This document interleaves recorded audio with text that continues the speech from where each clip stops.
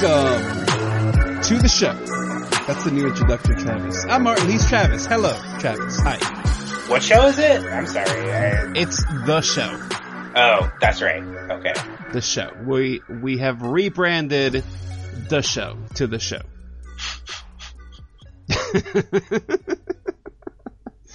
I did rebrand the show.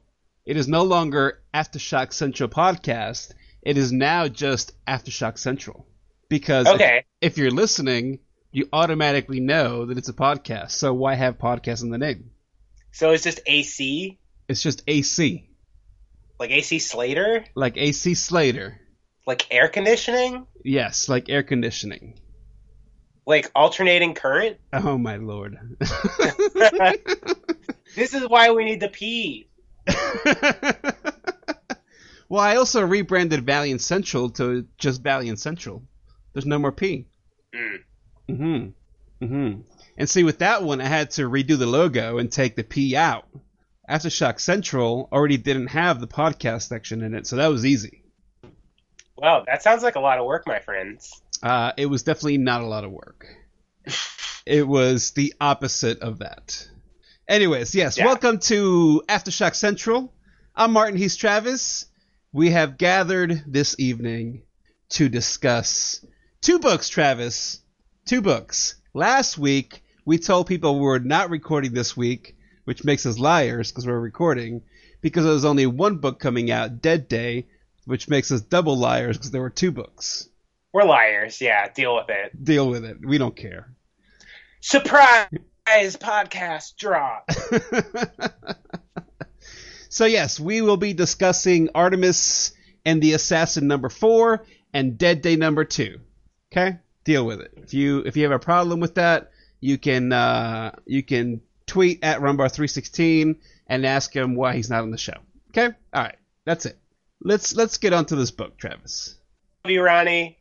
Sounds good. Great.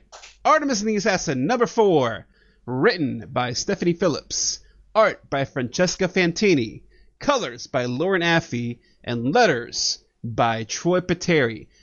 Question for you, Travis. Yes. What happened to Megan? No Megan Hetrick in this book. What happened? Just the first 3? I didn't realize. Ah, see? Yeah, no Megan in this book. Was there a delay? I mean, it's been coming out monthly, right? Yeah, this has been coming out regularly. Okay. So I don't know. Yeah. I mean, Megan gets busy, so maybe she just didn't have time for it.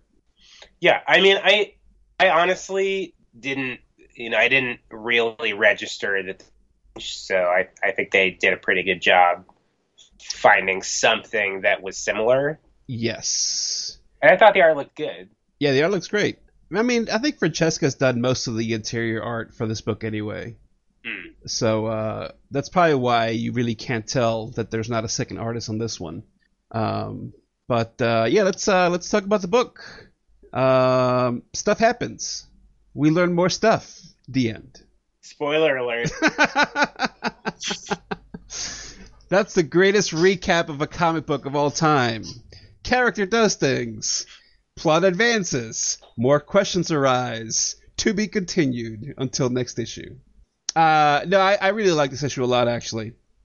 We get some stuff where Isaac goes back to the past to find that gunslinger, and I thought that was hilarious because this is what most people that would time travel would do, right? You'd go back in time to a place and just instill yourself as a king, or in this case, a pharaoh in ancient Egypt, and I thought that was pretty cool. And then, because these people don't have advanced technology, they also think that Isaac is some kind of god, so they call him Heka here, which is the Egyptian god of magic. So I thought that was pretty cool. I thought they were worshiping Old West dude as Heka. No, I think Heka is Isaac, and then Old West dude is just their king. Okay, agree to disagree. I thought the implication was that Isaac was saying, hey, pretty good for them to think that you're Heka, but... maybe. Either way. I mean, yeah, we're splitting hairs. I think probably they would treat them both the same, Yes. Although, I mean, they do try to fight for their god, so, like, that's cool, right? Obviously, they're no match for Isaac, because he's been practicing martial arts for thousands of years, it seems. Okay, but he also got slashed, right? He did. So I think he's impervious, like he's got some kind of magical protection, probably from whatever, the books, From the books, yes. That's the Like, important part. We'll get to that, but I assume that there's some kind of like Healy spell that like he's protected because they slash his like vest and shirt open and there's blood, but then the wounds are gone. So I think that's what's going on there. Yeah. So, I mean, you can imagine why I enjoyed this issue, because there's a lot of like weird magic stuff and ancient history stuff, which I love, of course. And of course. And I think there's some things that maybe will go over people's heads when they read this, because it's not really explained in the book. It's just kind of like fun action stuff. But the fact that the Egyptians think of this guy as Heka, and then the stuff with the books, in my mind, is very closely related. Should we just talk about the books so I can explain this point? Yeah, why not? Yeah, okay. So, let's get into it. So after we have Isaac fighting these Egyptian guards and kind of hiring Henderson, in a way, into this future timeline projection agency / assassin agency, we cut back to the past present to 1875, where Maya is and Virginia, and they're being like held by the two assassins, right, that were sent back, the military guy and the ninja. And they're getting ready to kill Virginia. Maya helps save Virginia, and they're like, what the hell? Like, we came to save you, and you're kicking her ass.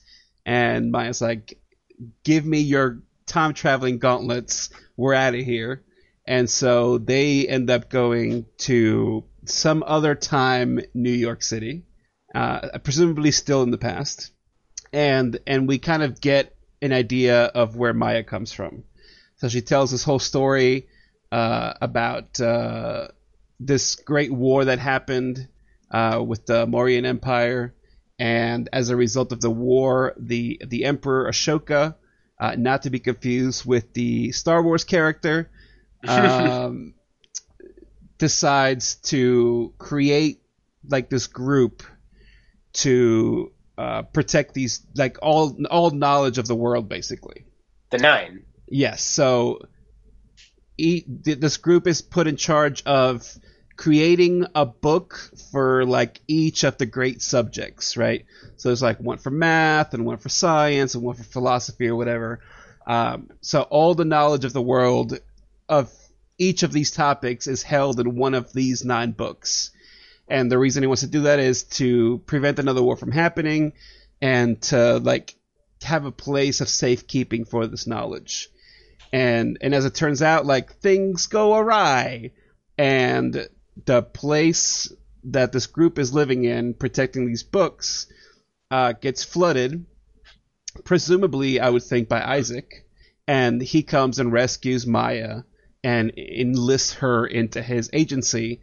And Maya's like, yeah, we've been doing this forever, blah, blah, blah, because the group, the 9, has become the agency that Isaac runs.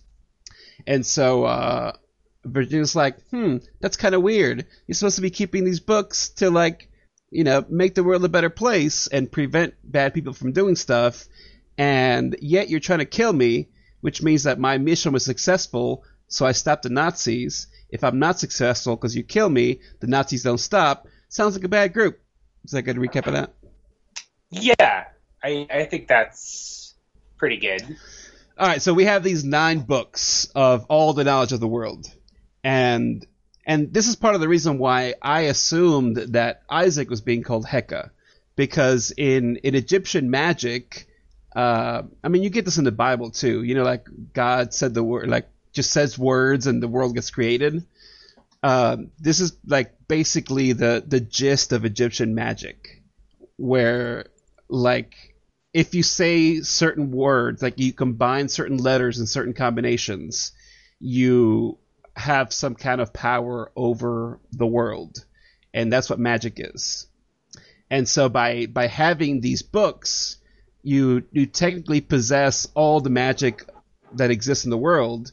But the way we look at it, it's not magic, right? Because these are like subjects that are get taught in school, right? Math, science, philosophy, stuff like that. So I really like the connection between the two stories, but I really think that's not something that 99% of people will understand. Yeah, I mean, I think that there may be, certain subjects that are a little bit more exotic. Like I don't know that math and geometry and whatever. Like I think it seems to me like there are certain subjects in there that hold more power than that. Like what's her name? Maya's talking about basically like maybe she got brought back from the dead by this knowledge. Like we don't know for sure, but if Isaac also can recover instantly from wounds, I think it would imply that there is like some kind of knowledge that maybe is closer to magic. I don't know what kind of world building they're trying to do. This, like, is it more of a thing, the like advanced science is indistinguishable from magic, like that idea, like not enough to go on in this instance. Yeah, and I don't think that we have enough time in this book to really deal with that anyway, right? Because there's one issue left. Yes, although it's said to be continued, not True. to be concluded. True. But Fine. Usually it's 5 issues. Yeah, I'm assuming the next one's the last one. You're right. It could be more. Yeah, I mean, I like that you said, because I was thinking the same thing of the, any science advanced enough is indistinguishable from magic. And the reason I like all these tie-ins to ancient stuff is because, like, there are subsects of people that have this idea, like, all right, you're familiar with, like, ancient aliens, right? Yes. Okay. So I don't buy the ancient aliens thing, but I do think that maybe at some point civilization could have been more advanced than we believe, right? Like I'm not saying they had spaceships or whatever, but like maybe they had. I don't know. Anything I say will sound ridiculous. Time travel. All right, let's say they had a steam engine, right? Because I mean, like the first steam engine in on record was created like 300 BC. Granted, it didn't do much, right? Like it wasn't used for transportation, but it's not like it would be a giant leap to assume that maybe somebody else discovered how to make a steam engine at some point, right? Like it's extremely simple technology. It's just a matter of making the leap to connecting. Well, if I heat water up, it turns to steam. I can make this thing spin in circles, and turning that into like, oh, well, that means I can make a wheel spin in circles too. So I think some of it touches a little bit on that, and again, because like this is a fun action book, I feel like some of that stuff can't really be delved into in this book, right? Like if this was say like Jonathan Hickman, right? I don't know if you're reading the X-Men stuff right now, but like the Hickman stuff that he's doing with X-Men right now, I'm surprised Marvel lets him do that. Like it must just be because he's Hickman. Mm-hmm. Because there's a lot of like esoteric, magical, hermetic stuff in the X-Men books, but a lot of it just like goes by the wayside, and people are like, "Oh, is Hickman being Hickman?" And like, yes, that's true, but Hickman being Hickman is just like Morrison being Morrison, where like he knows what he's writing, he's just writing it in a way where it's a little more accessible and can be turned into a comic. And I think that's kind of what. Partially at least what Stephanie's doing here as well, where like she's playing around with these ideas, but also like, hey, this is a comic book that people want to have fun reading, so I can't like get too deep into that stuff. It's always be a balance act as far as, like, how much can we deviate from plots, to get into themes. Yeah. Like the more you lean on the themes, the less you actually give to the plot. Mm-hmm. So, there's like a magical balance that successful books can find where they manage to, and they kind of take some big step forward issue as far as trying to get into themes, like a theme kind of emerged in book, which I don't know if it hit you as well, but I feel like they kind of theme about knowledge being power. Mm-hmm, for sure. And Maya's whole basic two, knowledge against people who would use it for the wrong things, which is I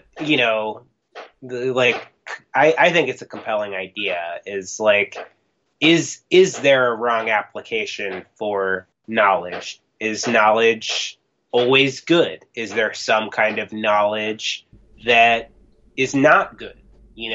Like, if nobody, for instance, figured out like, nuclear fission and applied it to a near bomb, like, we probably would all be better off without that, right? Like, if nobody figured out in this context time travel, seems like things would be a lot safer, but like, I feel like, generally speaking, knowledge is often portrayed as being a good thing always, and it's just application that is bad. And how do you keep it from people who would use it for bad reasons? Yes, I agree. And I mean, in essence, what this emperor creates is like a secret society, right? In this way, like, to preserve, I mean, basically scientific knowledge, right? Math, science, psychology, etc. is what's mentioned. But like, obviously there's greater power to that. And I've been actually going over this in my head for a while now, because I'm going to be talking about this in my other podcast, in my solo podcast. But about like this idea of mystery religions or mystery societies, secret societies, and like what the purpose of keeping them secret and veiling this knowledge in symbols is. Because I've kind of been of the mind that knowledge should always be freely available to anyone, right? I mean, that's the reason we have the internet, right? Because knowledge should be available for everybody. But like, is that really true? Because I mean, I remember in high school getting on AOL, right, and like finding like the Anarchist Cookbook. Like, is that a good thing for me to have, where like I can learn how to make a bomb? I mean, maybe, maybe not, but the knowledge is there, right? And it's like you said, it's in how you use it. And it seems that Isaac is using the knowledge of the Nine in order to kind of serve a particular group's interests, and not necessarily the greater good, quote unquote. I mean, that's the assumption, at least. We don't know, right? Because if Virginia gets killed, then by her logic, the Nazis win, right? And that would be a bad thing because the Nazis are bad people. But there's always like a balance even within that. You mentioned the atom bomb. Well, if we hadn't made the atom bomb, would we have just kind of like killed World War II on the spot like we did? Probably not, right? So there was some good that came out of this tragic event. Mm-hmm. Yeah, I mean, I don't think there's a right answer, and I think probably, in theory, the idea would be that, even if specific knowledge were lost because it was too dangerous, mm-hmm. it could be rediscovered, in the same way that it was discovered in the first place, For sure. So yeah, like I don't know quite what to do with it. I certainly do agree. It seems Isaac is using knowledge he got to bad purposes. Yeah, I'm not sure, but I will say that I think there is a parallel also in Virginia's story where, like, she's got knowledge, like her knowledge is about this invasion, Right. and if that knowledge gets lost, then it does history and kind of what we would agree is the ideal outcome. Yep. So I feel like that as a general theme really presented itself in this issue. It's just kind of the power of people who know a thing and what are they going to do with it, Mm-hmm. So yeah, that's my hot take on it. Nope, I agree. I just have go ahead. I have a question for you. Yes. And it's something that's been bugging me because I always forget the characters' names in this comic. Yes. But do you have a sense who or what is Artemis? Ah, I see. Right? Yes, because I mean, technically, based on this relationship, you should assume that Virginia is Artemis, right? Because it's Artemis and the assassin. Yeah. Okay. But Artemis was a goddess of like hunting. Yeah. And so that would make Maya Artemis. You would think, yeah, but she's also the assassin. Correct. So I don't know yet. Like maybe the organization is Artemis, but that's also the Nine. So I don't know. Like they've got to get to it, right? If you're like the end and you're like, but what is Artemis though? I mean, maybe Virginia's code name. Yeah, here we go. I found it. Oh, yeah. Artemis is her code name. Yeah. The Germans gave her the nickname Artemis, and the Gestapo reportedly considered her the most dangerous of all Allied spies. Yep. So there you go. Is. We answered our own question. Thanks, buddy. That was bugging me a little bit. Now that I say that, I somehow vaguely remember talking about that when we talked about issue 1, but maybe I'm mistaken. I mean, every time I sit down and start taking notes, I'm like, I refer to Maya as Artemis. I'd have to eventually be like, well, she's not Artemis. Right. Yeah. Yep. One thing that I want to toss by you, and then we can go ahead and rate this one up. I think this issue explained Maya's tattoos for me, and where she gets this magical like bow and arrow from. Because I think it's pretty obvious from one of the panels here that she does some like super quick meditation, the tattoos light up, and the bow and arrows show up. So this kind of ties again to this whole theme of like words and magic, where like maybe the tattoos themselves are like something that holds this knowledge of creating laser weapons out of nothing. I'd assume she had nanites or something. I mean, I assume maybe it was like some mutant thing or whatever. But looking at the history that she gave, where she came from basically this place in India, I was like, oh, that's kind of weird. Like, that doesn't make sense that she would have these magical powers unless she gained them in the future. But when I started thinking about the whole thing of magic and using words for magic and science and stuff like that, I was like, yeah, maybe like that's what it is. Like, it still seems just like pure magic, right? But maybe at some point in the future we'll discover some science that you could just like tattoo yourself and make stuff happen. I don't know. But I thought that was cool when I saw it. I was like, maybe that's what that is. All right.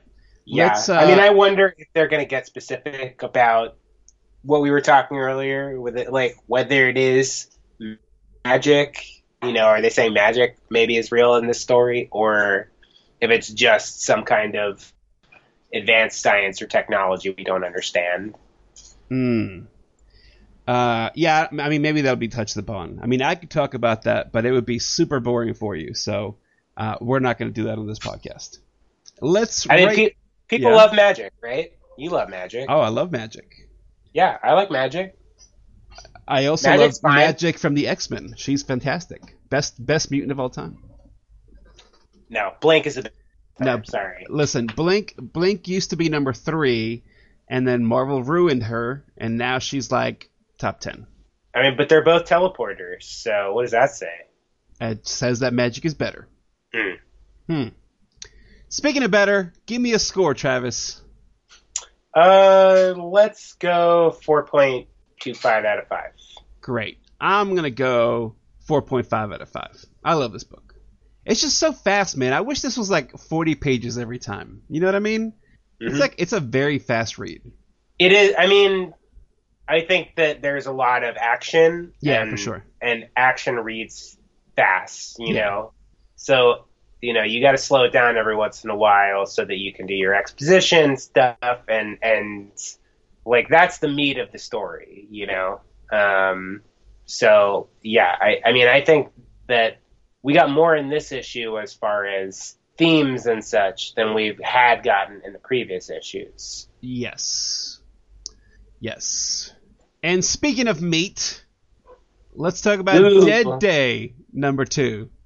The king of the Segway. Is that too far a reach? I mean, that makes sense. Meat, zombies, whatever. Dead Day number 2, written by Ryan Parrott, with art by Evgeny Bornyakov, colors by Wancho, letters by Charles Pritchett. It's been a while since we've had issue 1, no? How long has it been? Oh man, don't ask the how long has it been question. That's I'm not equipped to deal with that. No, fair enough. I would estimate 2 months. So I just checked, and we discussed this in episode 122, so that was at the end of June. Okay. So yeah, almost 2 months. So like a month and a half. Yeah, which is actually not too bad. I mean, if the book came out at the end of June, we're, halfway through August? That's all right. Mm-hmm. Yeah, that's cool. So yes, Dead Day number 2, I think a book that we both really enjoyed the first issue. How did you enjoy this second issue? I mean, I thought it was good. I thought they moved the two storylines forward pretty effectively. Mm-hmm. Obviously we're getting a clearer picture of what's going on with the wife and mother and her ex. Yes. Which seems to be kind of, a pretty straightforward revenge mission against like a dude I guess he sold some guns to, and seems like he betrayed him and stole the money. And I thought it was his mechanic buddy. I think he's the mechanic. Maybe I misread it, but what's the dude's name? Jeremy? Jeremy. I thought that Jeremy was like mechanic guy, and Billy is this guy who comes in. Is like, I got this plan, and I just need you to get me some guns, right? See, I read it the other way around. I read it that he's the one that had the plan, and then his buddy is the one that was going to help him out, but then he backstabbed him. Yeah, Billy is the mechanic. I'm looking at the page right now. Billy's the mechanic? Yep. Okay. So I had a reverse. So Jeremy's planning a heist, but he needs some like sketchy guns, and he gets them from Billy. Yeah, right? Yeah, it's like the worst plan ever, right? Because he's like, your gun doesn't even have to be loaded. Like, we just have to have guns to like scare these guys. Basically, they're gonna steal like a suitcase of money from some small time gangster and like change their lives forever, basically, right? Like, they'll split it in half. Billy will get money to go and open up his own mechanic shop somewhere, and then Jeremy and Mel, I think is the wife's name, are gonna go live it up on the beach and just drink Mai Tais for the rest of their life. How they're gonna do that with $150K, I don't know. That doesn't seem like enough money. But maybe if you're just like living on a beach, you don't need a whole lot of money. I don't know. Exchange rate, dude. Yeah, that's right. I forgot about the exchange rate. You're right. And he does say where he wants to go. Oh, in Bali. I don't know. What's the exchange rate in Bali? Anyways, so what I don't remember, and I'm not gonna go through this and see if I can find it, is if there was a third person. And there was not a third one. Yeah, no, it was just gonna be them two. So this guy Billy, that in the flashback looks to be like a cool dude, apparently backstabbed him and stole the money, and either got Jeremy killed or killed him himself. I think that's kind of the part that's iffy for me right now, whether Jeremy was killed on purpose or not. Yeah.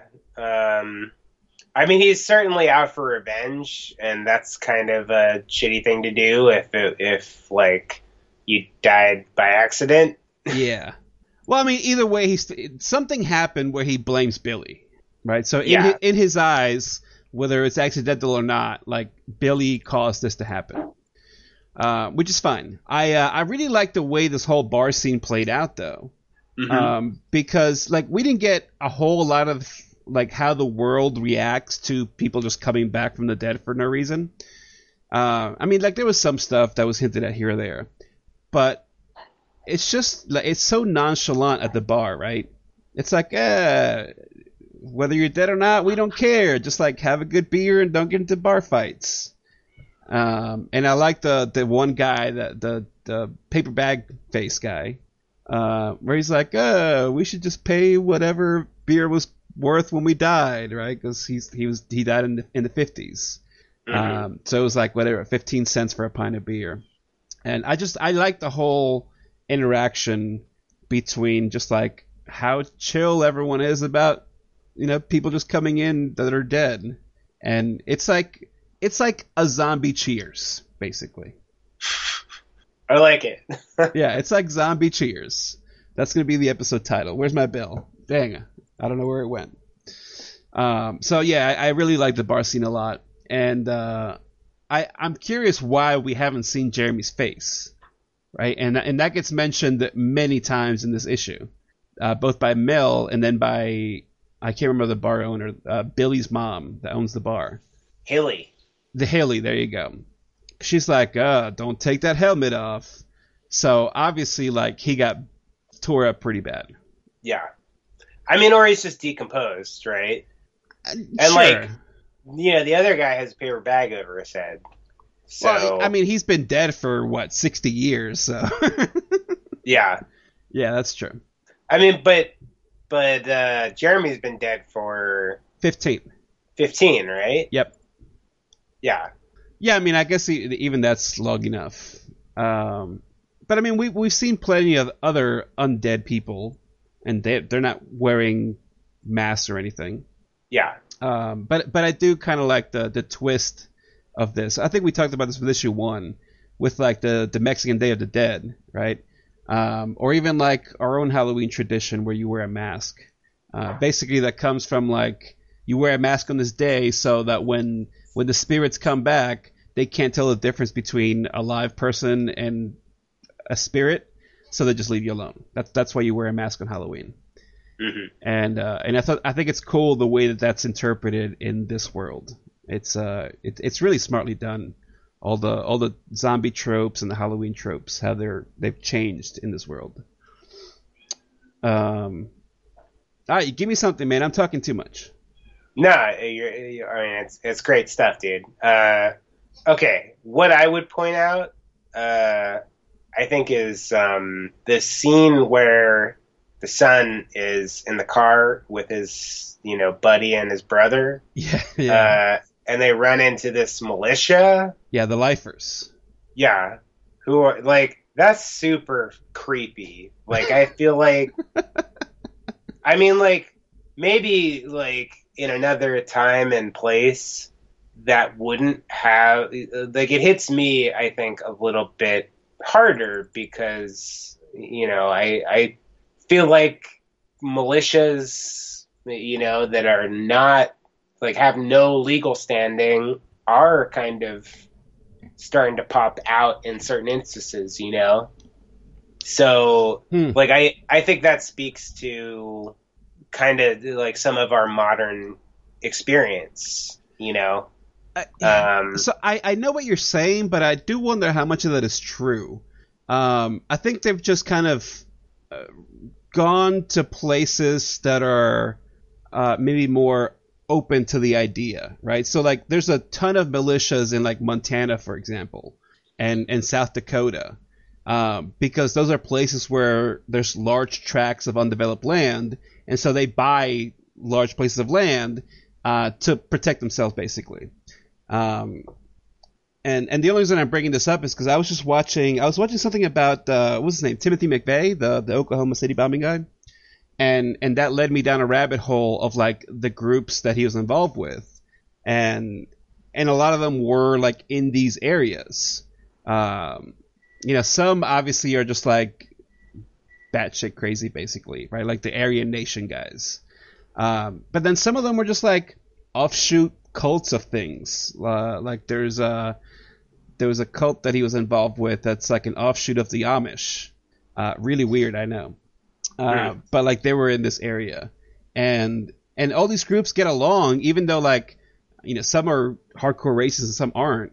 But they all get along by like their shared dislike of government, basically, and that's why they end up going to these places that just have a lot of nature around them, because they can stay far away from that and feel like they're not being governed directly, and also like kind of create their own communities. So I think these groups are always around. I think just in the zeitgeist of popular culture, they emerge when things get a little bit crazy, because when they get a little crazy, they want to make sure their voice is heard. And so, you might get some of these militia groups coming out. I'm trying to think. Actually, the Timothy McVeigh thing was a good example. And I've been watching, oh God, Waco. I don't know if you've ever seen that on Netflix. But like why the Waco people felt like they were in trouble was because of this family that got killed by the FBI in South Dakota, not too much time before Waco happened. So yeah, I do think that these groups are always around. And I mean, dude, I live in the South. Let me tell you, we have the local militia. They meet up in this parking lot, not too far from my house. And like they don't do anything. They just like meet up with their AK-47s, and I don't know what they do. They chat, I guess, maybe. But they just like chill in the parking lot with their AKs. Like every couple months they have a meeting. But that's kind of the same mentality. We're like, before we had militaries, there were just militias everywhere, and there's still places in the country that have that mentality. I didn't mean to interrupt you with this long diversion, but I just wanted to make that kind of clear, because I don't think you see this kind of thing a lot of times in bigger cities either, right? Usually it's more in rural places, for some of the reasons that I mentioned. I did have a question about the lifers. These guys are not related to the group that they're going to see, though, right? I can't remember the name of that group. No, they're revivalists. That's right, they're revivalists. They're obviously different, because I think the revivalists, in the final scene, it seems like there are dead people that are there. There's like people with veils on. Yes. So revivalists, I think, are all about it. I think there's some indications that they maybe have something to do with how this all is happening. Right. Like that's wild speculation, but they seem to be, as per issue 1, the only people who really know what's going on. They know when Dead Day is actually going to happen, and that would imply that they're involved. And I think they celebrate it, whereas like obviously this militia is like, yeah, no, we're just gonna kill all these like undead people, which that's a whole other thing, which is, I mean, I don't know that there's like what we have to base arguments on, as far as, let's say, due process for dead people. You know, Right. what rights do dead people have now in this world we're seeing? You know, like, I don't know. It seems like if the government has an agency to deal with them, that, you know, extrajudicial militias that just shoot them and burn them on a pyre, that doesn't really speak to what, you know, that's not consistent, you know? Yeah. I'm glad you brought that up, actually, because that's how the issue starts, and we haven't talked about it. I guess this follows directly from the last page of the first issue, because I remember talking about these guys, like these soldiers, are just like hanging out by the gates, waiting for these undead to come. And in this issue, we have Amber, this agent of oh god, what's the agency called? The Post-Life Affairs and Bureau for Post-Life Affairs.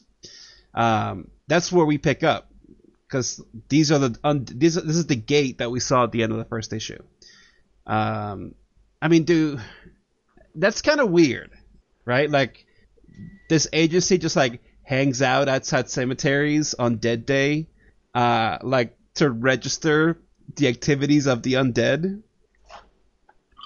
Yeah, I mean, there's not a lot of context as for how they came into existence and why, you know? Yeah, but like, my question is, why would the undead just like stop at this booth to register for Dead Day? You know what I mean? Like, why not just go do your own thing? And I mean, I would assume maybe some of these guys don't register, right? Like, my assumption is that Jeremy didn't register, right? Because what's he gonna say? Like, yeah, I'm here to kill this dude that killed me 15 years ago. Yeah, I mean, it kind of almost like the idea of like trying to get information, like almost feels a little bit like the organization from the Watchmen TV show. Oh yeah, you remember that? Where yeah. They're like, oh cool, like here's your people, you know, like Yeah, or like when Marvel did the Mutant Registration Act. Yeah. I mean, maybe it was just a kind of a decision based on kind of expediency, like that, you know, it's like government bureaucracy to the rescue, you know. Like, yes. Oh cool, thanks for coming back on Dead Day, like fill out this form and we'll get you we'll get you your information in 3 to 5 dead days. Yep, exactly. Well, and I mean, I think this page, this couple pages, imply that maybe the dead do have some kind of rights. Because like, if they didn't, number one, what would she be there? And the other thing is, like, what she say? If you could all make a line and provide me with a first and last name and social security number you might remember, we'll get each and every one of you on your way. And she talks about like her purpose of being there is to reconnect them with friends and family. So I mean, like, there's got to be a reason why this was created.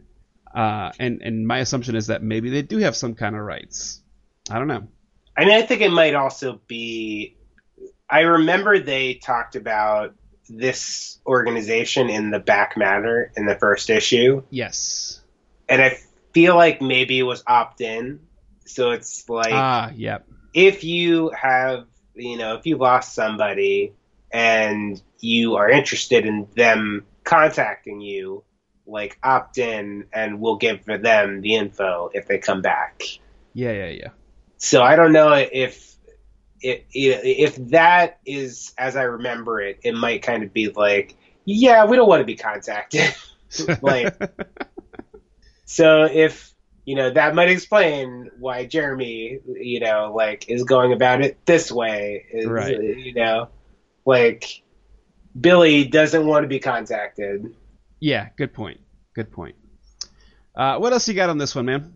Well, I mean, just on that one scene, kind of the idea that, the militia is talking about this is not God's plan. You know? I just thought that was interesting, because if it's not God's plan, whose plan is it? and like they're pulling a fast one by God. You know, like how's that work? You know, like I don't know. Jeremy talks in this issue about he knows what happens after you die, and you know, like he's not specific, but yes, is the implication there that it's not what like some people would have you believe happens after you die, or you know? So the way he explains it seemed to me like, at least where he has gone, and granted, like, this is the guy that was planning to rob a gangster, basically. So he's maybe not the best judge of character for what happens after you die. But the way he explained it is like, it's where he's been is worse than hell. Yeah. So what that means, we don't know, because he doesn't explain it. But I mean, I'm sure everyone has an idea of what hell might be like, right? You sit there and burn in eternal fire, and he's saying that it's worse than that. So it seems like it's pretty bad. Now, does everyone have the same experience? We don't know, because nobody else has said anything about it, right? Like, he's the only dead person that we've talked to. Yeah. I mean, I think it's interesting, the idea that, like, you know, is this not all, you know, like, I don't know. If there is a God in this story, like, this is not sanctioned by him. It's something else that is happening, you know? Like, I find that interesting. Yeah, for sure. But also, I mean, it could just be more of a thematic thrust as far as, like, hey, check us out. We're a militia. We know what God's plan is, you know? Like, yes. So it could be that just as easily. Yep. Very good. You want to rate this one up for me, Travis? Yeah. I'll go 4.5 out of 5. I will also go 4.5 out of 5. And I'm telling you, dude, like, this issue, I think I mentioned this previously, but this gave me more of a Leftovers vibe than the first issue did. And I know that I mentioned that I was getting that vibe from this cult or whatever, the Revivalists. But yeah, the way that this ended, I don't know. We'll see. I'm loving it, though. I like this a lot. Okay, well, can I point out, Leftovers is a David Lindelof show, right? Correct. As is Watchmen. Ah. So. Very good. Good connection. Does that mean anything? I don't know. Probably not. Stay tuned. Very good. Very good. All right, that's going to be it for us this week. We will not lie to you again and say that we'll be back next week, because we don't know. Well, if there's an episode, then we're back next week. If not, we're back the week after. Just, it'll be like Christmas, where you don't know what you're going to get unless you buy it for yourself, like I do. You can Happy find Christmas us, to me. Yeah, Happy Christmas to me. Well, my wife and I have been doing that for years now. It's like, just buy whatever you want, and we'll wrap it up and put it on the tree. So, anyways, thank you for listening. You can, of course, find Travis at The Great Magnet on Twitter. I'm a Geekvine. The show is Aftershock Pod. Thank you for listening, and we'll catch you on the next one.